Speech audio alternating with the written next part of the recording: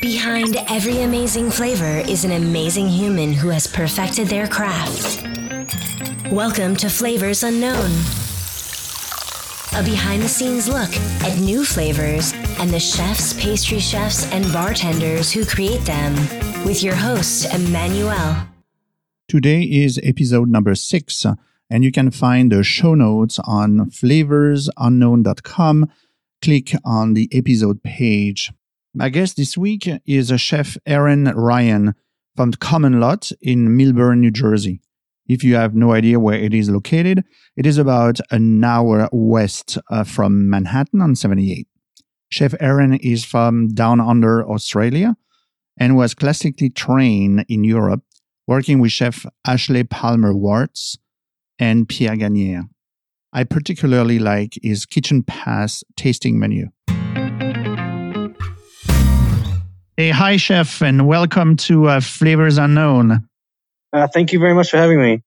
Yeah, in fact, we are practically neighbors. I live 15 minutes drive from your restaurant. Oh, excellent. That's nice and close. So tell us about Common Lot in Millburn, New Jersey. Common Lot is a restaurant that's owned by my wife and I. Been in the industry for over 14 years now.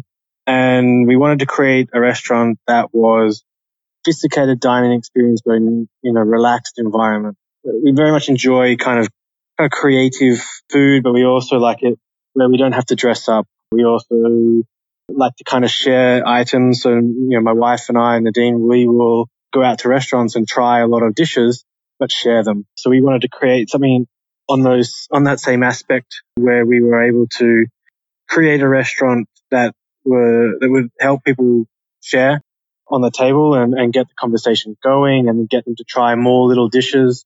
But we understood that we wanted to also create finer dining. So it was more of someone can come here for a birthday dinner, like a one-off special occasion, or they can come once a week. So we've created Common Lot in that kind of aspect where people as many times as they want, or they can come once a year for a birthday and anniversary and still get the same service no matter what.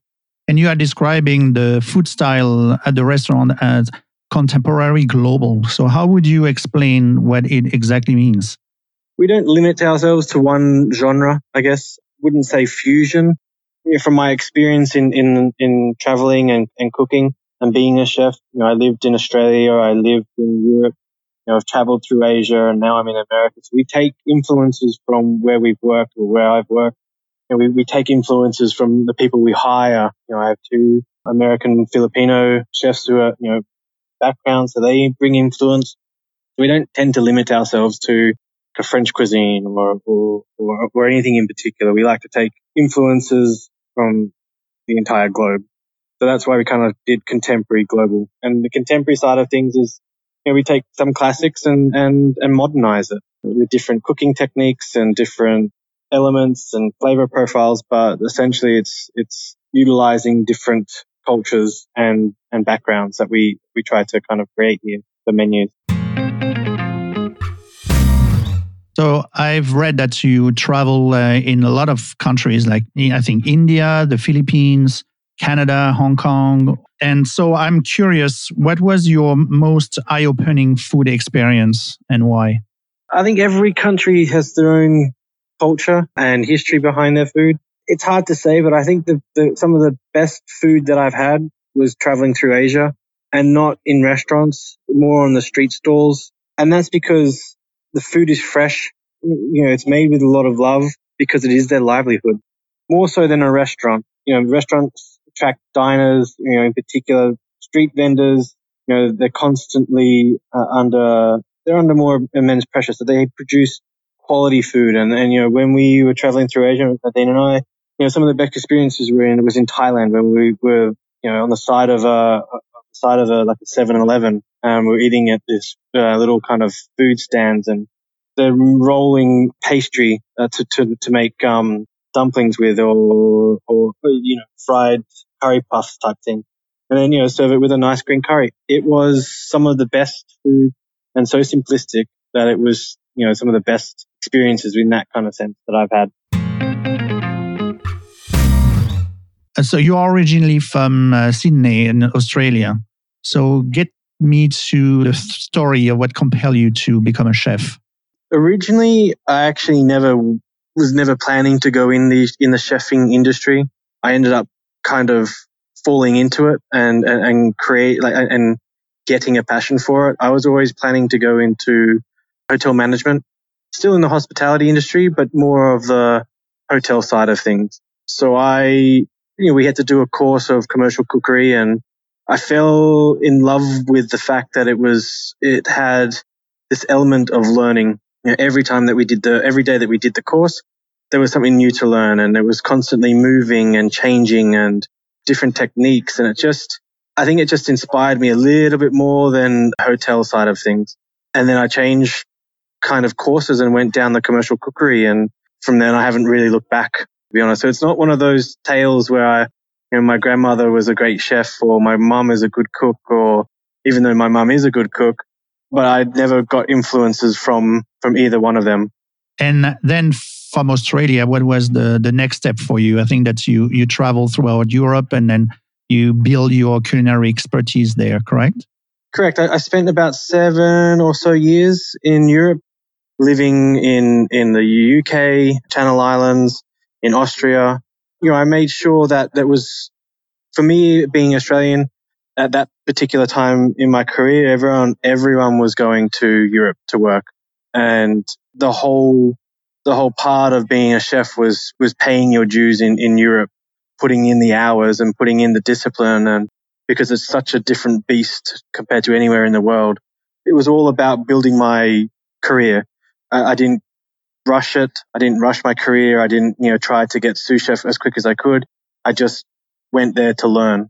And then as I came back to Australia to kind of, progress my career, I was fortunate enough to kind of obtain positions, like a head chef or sous chef position based on what I've learned and the years that I spent learning about, cooking. And so who has been your most influential mentors? I have a couple. Ones, that are based in Australia, Derek Baker and Keith Cawthorne.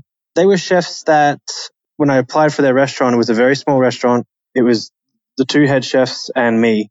So it was I got basically one-on-one training with Michelin star chefs who were English but moved out to Australia. They taught me discipline in terms of respect for the produce and respect for the details, even down to cutting the tape. We weren't allowed to rip the tape.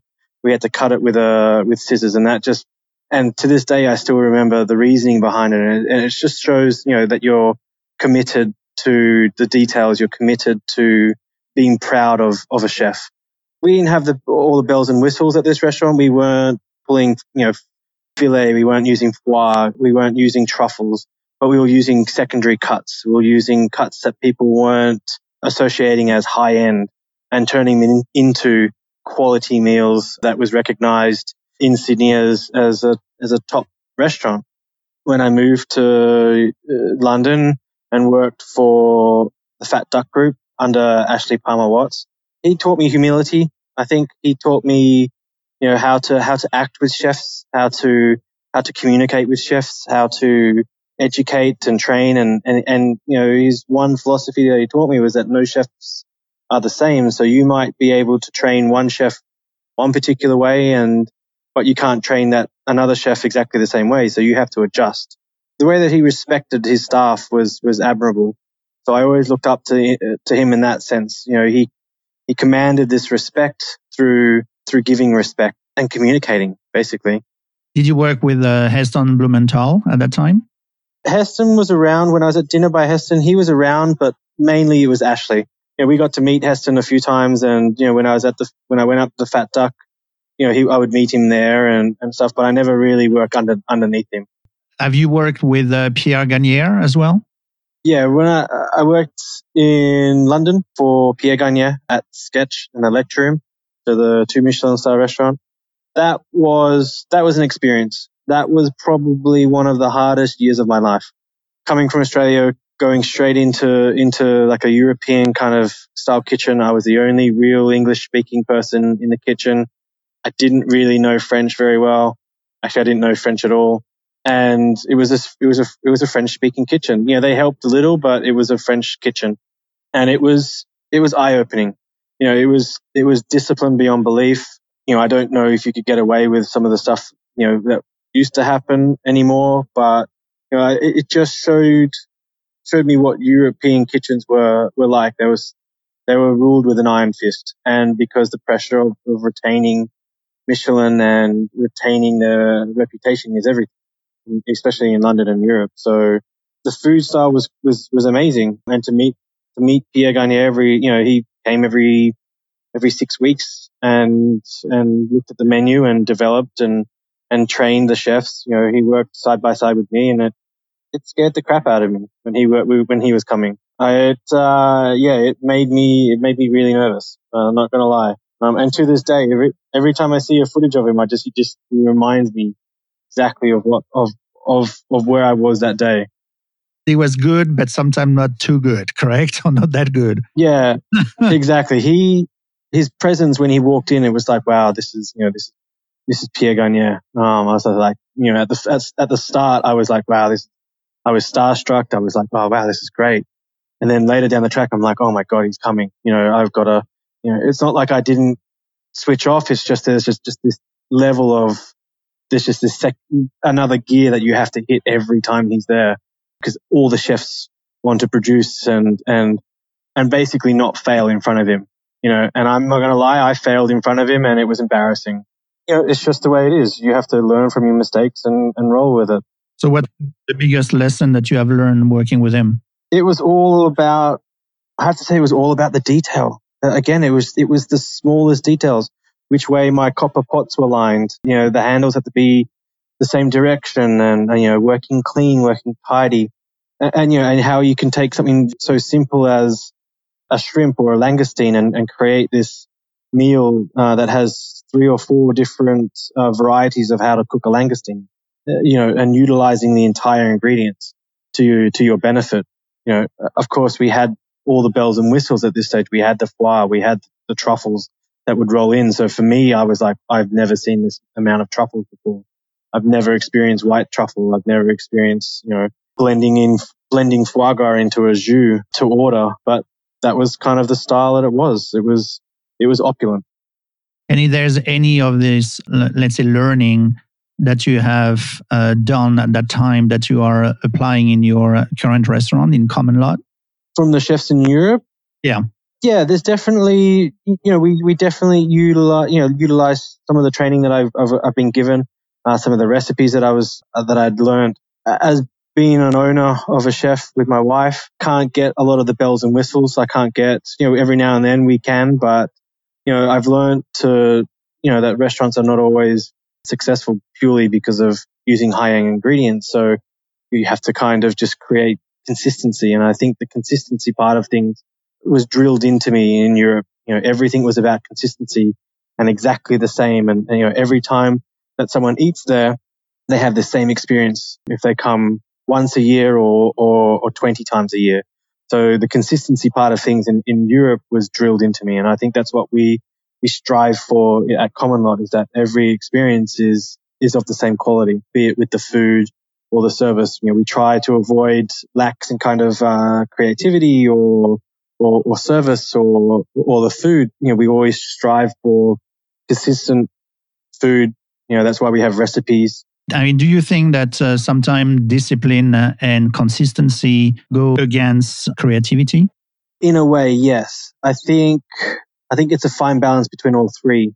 You have to be disciplined to get consistency, but you also have to be creative, which means you have to kind of, where the consistency may lack. It's a balance between all three, because, when you're trying to be creative, you can't be consistent as much because you're trying to find that balance regarding it. So yeah, I think between all three, it's a fine balance. So can you describe to us your creative process?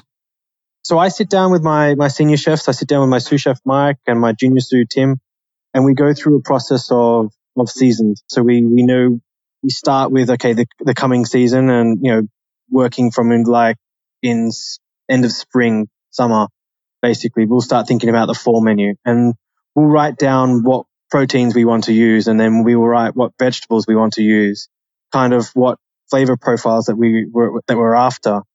And then from there, we'll start pulling together from the vegetable side of things and the protein, and we'll start pulling together dishes. We also stick to classics in a sense, classic combinations, but we also, we're in constant contact with our suppliers as well as to what's coming into season, especially our fish suppliers. So we're always in constant kind of text message or email correspondence to make sure that what we want is available and at a solid price. But it can take weeks, and just weeks just to get down like what we want to use. So if it's quail, or if it's skinny hens, or if it's pheasants, venison, game meats, and whatever. For us, it took 3 weeks just to get down a rough menu, going back and forth. And then from there, we start to kind of test it. There might be another 3 weeks of kind of testing flavor combinations and dishes and stuff. So in the end, it could take anywhere from 6 to 8 weeks to put to get the menu changed. So the first step is the produce. You're talking about the seasonal ingredients. What is the step after? Where is the inspiration come from? We work off the seasonal produce, and then from there the next step is basically testing it. What kind of cooking methods do we want to use? What kind of textures and flavors do we want to use? So from there, we work on technique. We know that the product itself is in its prime condition. How do we elevate that product, whether it be venison? So, we look at different cooking techniques, be it smoking or sous vide cooking or braising. So we work out then how we want the dish to be kind of created. And then everything else needs to kind of help lift that main product or main produce. Do you have sometime inspiration that comes outside of food? I have a big book collection. So, books are a big kind of part of inspiration.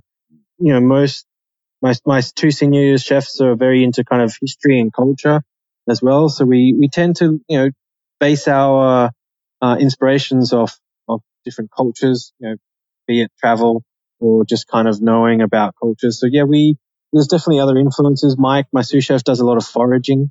He gets inspiration from the land, I guess, walking through forests and collecting mushrooms and collecting different wild edibles. So he bases some of his dishes off what's in season in terms of foraging. So whereas I am more, I like the kind of things where I look at books, I kind of do a lot of travel. So, I go to different countries with different cultures and smells and sounds. So that's where I get my inspiration from, and my other chefs get their inspiration from other things.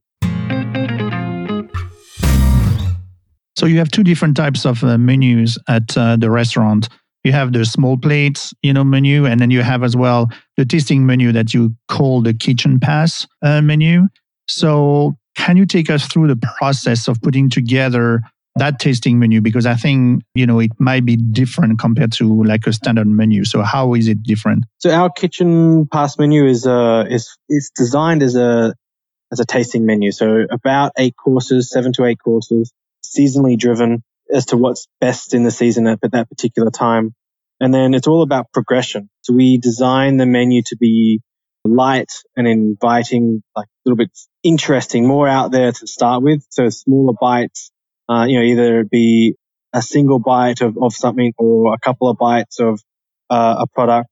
And then we move into heavier courses. So it's basically about 4 to 5 small bites. And then we go into 2 kind of heavier courses, a fish and a meat. And then we go into, like a palate cleanser and dessert. So it's all designed to kind of have a progression. So it goes from lighter to heavier with the savory courses. And then we have a nice kind of interesting palate cleanser, kind of refresh your palate, get you ready for the dessert, the final course. In terms of like the process, putting it together, it's a lot of trial and error. It's a lot of tasting and it's a lot of kind of figuring out where a dish should lie. So we have an idea of what we want to do in terms of all the dishes. And then the hard part is figuring out, okay, progression. Where would the dish lie in the progression of the meal? Is this too light? Is this too heavy? Does this have a stronger flavor? Or is it too heavy to be so close to the start of the meal? So that's how we kind of create tasting menu. And you are changing it every 6 weeks, correct? Correct. had you to overcome the challenge of this high frequency for a tasting menu? It's based on repeat customers. We've worked out through kind of going through our history that people start to kind of come back to the kitchen pass every 6 weeks to see whether or not, seasons have changed. And by the start, let's say at the early stages of summer, you have different varieties of berries. You have different varieties of, whether it be ramps, like the last season's ramps and this stuff. So the seasons, you can get different ingredients in 6 weeks, especially in the northeast of America. It's very seasonally driven. So you're able to kind of see different produce within a 6-week span. By the end of summer, you have a lot more of the tomatoes and those kind of ingredients, where it's definitely more of a late harvest corn, for example. So corn and tomatoes aren't the greatest at the start of summer, but they're the best at the end of the summer. So within that kind of 4 to 6 week period, you're able to change your menu and adjust accordingly. It's difficult in a sense that we have to try and keep people intrigued and keep people wanting more and be interested in the kitchen pass. And that's why I think every 6 weeks for us has been the best time frame to change the menu, or at least adapt a couple of dishes, majority of the dishes. So you have an item on the menu that I think have been here forever, which is the 12-hour braised lamb shoulder, the Sanchoy Bao style. So can you describe that dish and talk to us a little bit about the creative process behind it? Look, I'm not going to say it's a signature because I always find common not's too young for a signature dish, but it's been on the menu from the very beginning. It's been very popular. It's been one of those dishes that's definitely surprised us. Being Australian, lamb has been always a number one staple in Australia. So it was something that I thought would be interesting here. And we do it more of an Asian style. Sanchoy bao being like an Asian, it's going to sound really bad, but like an Asian taco. They use lettuce cups. It's generally spicy. They put the protein in the lettuce cup and they eat it like that. So with rice, it's designed to be kind of very flavorful, and lamb's very strong in flavor anyway. And we've paired it with like house-made kimchi and sweet pickles and a soy caramel. It's been a dish that has surprised me since putting it on. I wasn't expecting it to be as popular because I just don't see lamb dishes on the menu around where we are a lot. So what is the one tool or piece of kitchen equipment that you can't live without? I'm not talking about your knife. To be honest, I have to say my backpack machine. So my vacuum pack machine, we use it every day. It's like a workhorse. We use it to create ferments, pickles. We use it to preserve items. We marinate it. We use it for marination. We use it for cooking. It's one of those things it's one of those tools in the kitchen that is, when it needs to get serviced, it definitely hurts us. That's why I have a personal one at home that, in case that if the restaurant one breaks, I can bring in my personal backpack machine. So we're not out. And so we're not basically working without the backpack. It's just a very good tool if you know how to use it well. It's very versatile. So it's not just for your fish or for your meat. You can use it for a quick fermentation, or you can use it to kind of infuse ingredients, oils, all this kind of stuff. So it's such a versatile equipment. And I don't think it's just one of those equipments that I just don't think that common law in particular can live without. Would Pierre Gagnaire agree with it? Yeah, I remember backpacking a lot with Pierre Gagnaire. I remember backpacking a lot. I don't nowadays if he uses it as much.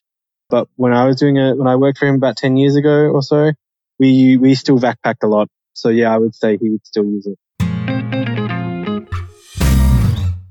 During our experience at your kitchen pass, I have to say that we were very impressed with the apparent relaxed atmosphere in your restaurant between you and the member of your team. So I know like communication, like in everywhere, it's key in the kitchen as well. So can you take us through the process that you have taken to create a successful interaction with the member of your staff? I think it starts with the hiring process. To be honest, our team is such a small team. I have final say of who gets hired and who doesn't.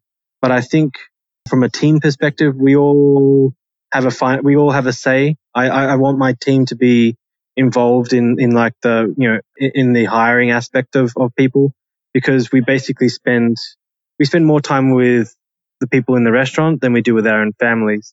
And I know that's a cliche, but it is very true for the industry. So I encourage my chefs to have their opinion about me hiring someone, and so it gives them a respect that, okay, well, this person will work for us. I don't like to hire someone who is going to create problems within the kitchen. Everyone has to have the same idea as to, okay, well, this is how the kitchen works.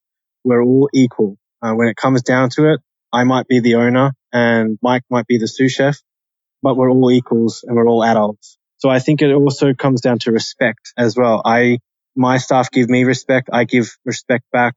And I think they crave that, because I treat them like adults. I don't treat them like kids. And, when it comes down to training, it's all about communicating and trying to learn and trying to work out how that person is best going to learn. So, I think this is mutual respect between everyone because of that, small knit group mentality, that we have to work as a team.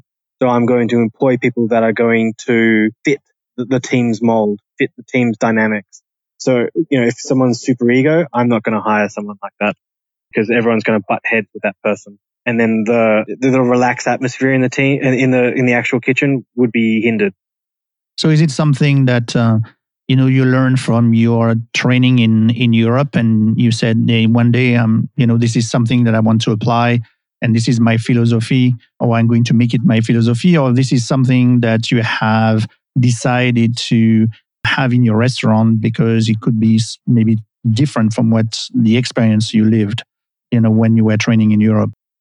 I think it's a mixture. There's definitely some kitchens which I didn't agree as to how they ran the kitchen, and then there's some aspects of a kitchen life that I agreed with in some kitchens. So I've taken bits and pieces of kitchens that I've worked for, and I've created my own kind of process. I think that's the only way you can do it, because each kitchen is different. You're never going to replicate exactly the same kitchen anywhere. Even just down to, the chefs you hire. You're not going to hire exactly the same people at a different restaurant. Everyone has different personalities.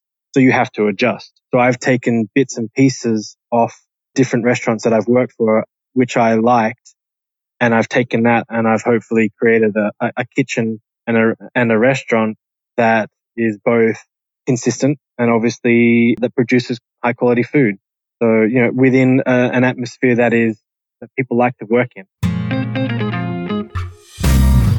So let's go back to the food a little bit. So what ingredients are irreplaceable, to you, and why? I always find this one the hardest, because there's so many different ingredients that you could use that I could say, but either down to stocks and sauces. But I think for me, it's micro cilantro or micro coriander. So the baby coriander, basically. I think the style of our restaurant is very, we have a lot of Southeast Asian influence and this kind of style of food. But also I think even with some of the European kind of style foods, the micro cilantro works. Such a fresh ingredient, such a pop of flavor that you don't need a lot for it to go far. Obviously people would say salt and pepper and this kind of stuff, and I agree. But I think that one irreplaceable ingredient where it's different from salt and pepper or onions or garlic, I think for us, it's micro coriander. And do you have unique and let's say surprising ingredients that finding their way in your menu lately? Something like unfamiliar. We're using a lot of finger limes or citrus caviar at the moment.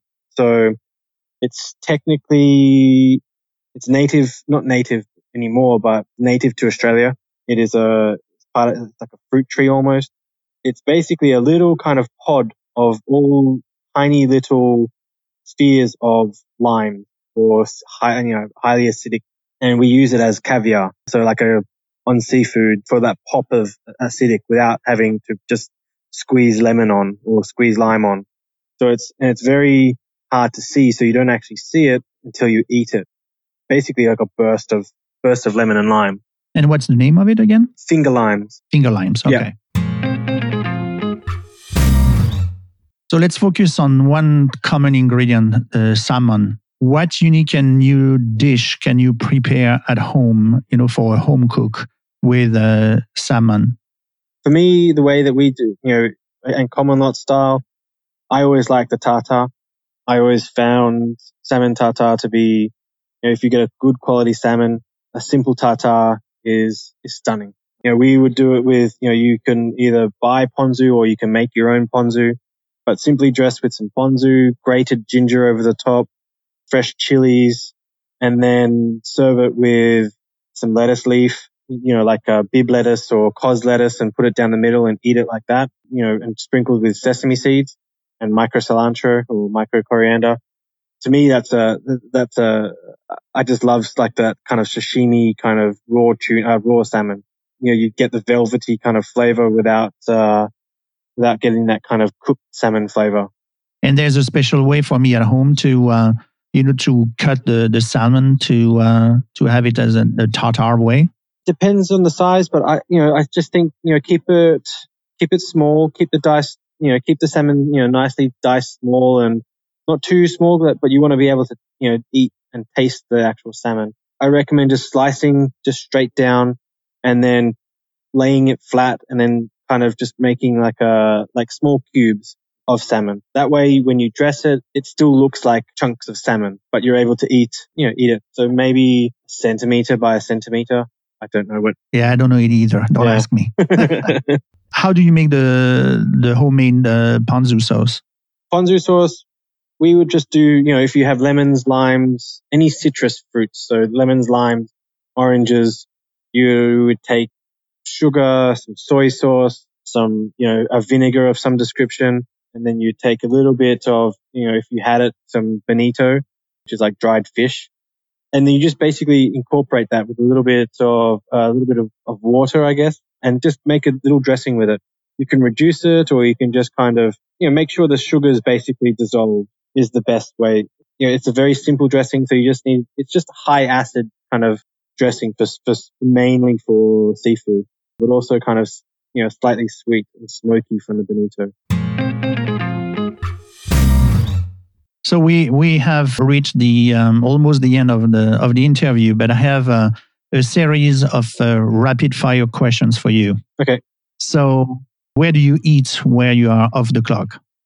We tend to go to New York, so we'll go to the East Village. Nowhere in particular, we'll just walk around the East Village. But if we had like a go-to restaurant, I would say Pig and Cow.